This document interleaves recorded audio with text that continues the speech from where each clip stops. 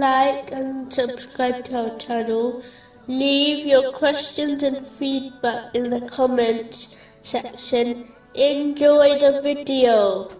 Moving on to chapter 9, verse 120.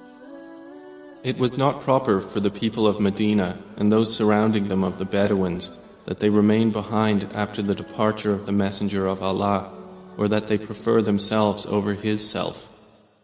That is because they are not afflicted by thirst or fatigue or hunger in the cause of Allah, but that it is registered for them as a righteous deed. A narration found in Sahih Muslim, number 196, advises that Islam is sincerity towards the Holy Prophet Muhammad, peace and blessings be upon him.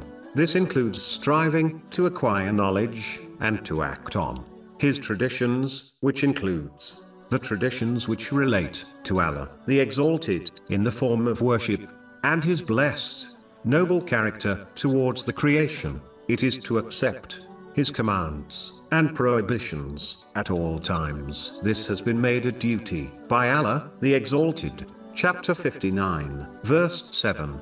And whatever the Messenger has given you, take, and what he has forbidden you, refrain from.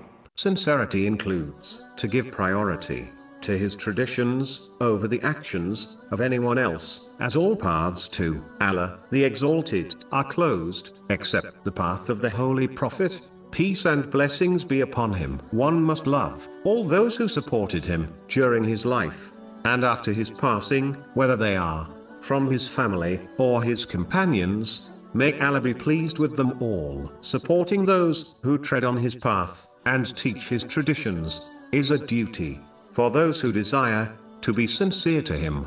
It includes loving those who love him and disliking those who criticize him, irrespective of one's relationship with these people. This is all summarized in a single narration found in Sahih Bukhari, number 16, which advises one cannot have true faith until they love Allah, the Exalted, and the Holy Prophet, peace and blessings be upon him, more than the entire creation. As explained already, this love must be shown through actions, not just words. A separate part series titled Benefits of Tests and Trials has already been produced, which discusses this topic in detail. But to sum up, the first benefit is that through tests one understands the infinite power of Allah, the Exalted. This realization inspires one to live in obedience to Allah, the Exalted, throughout their life, full well knowing no wealth or social influence will protect them from the choices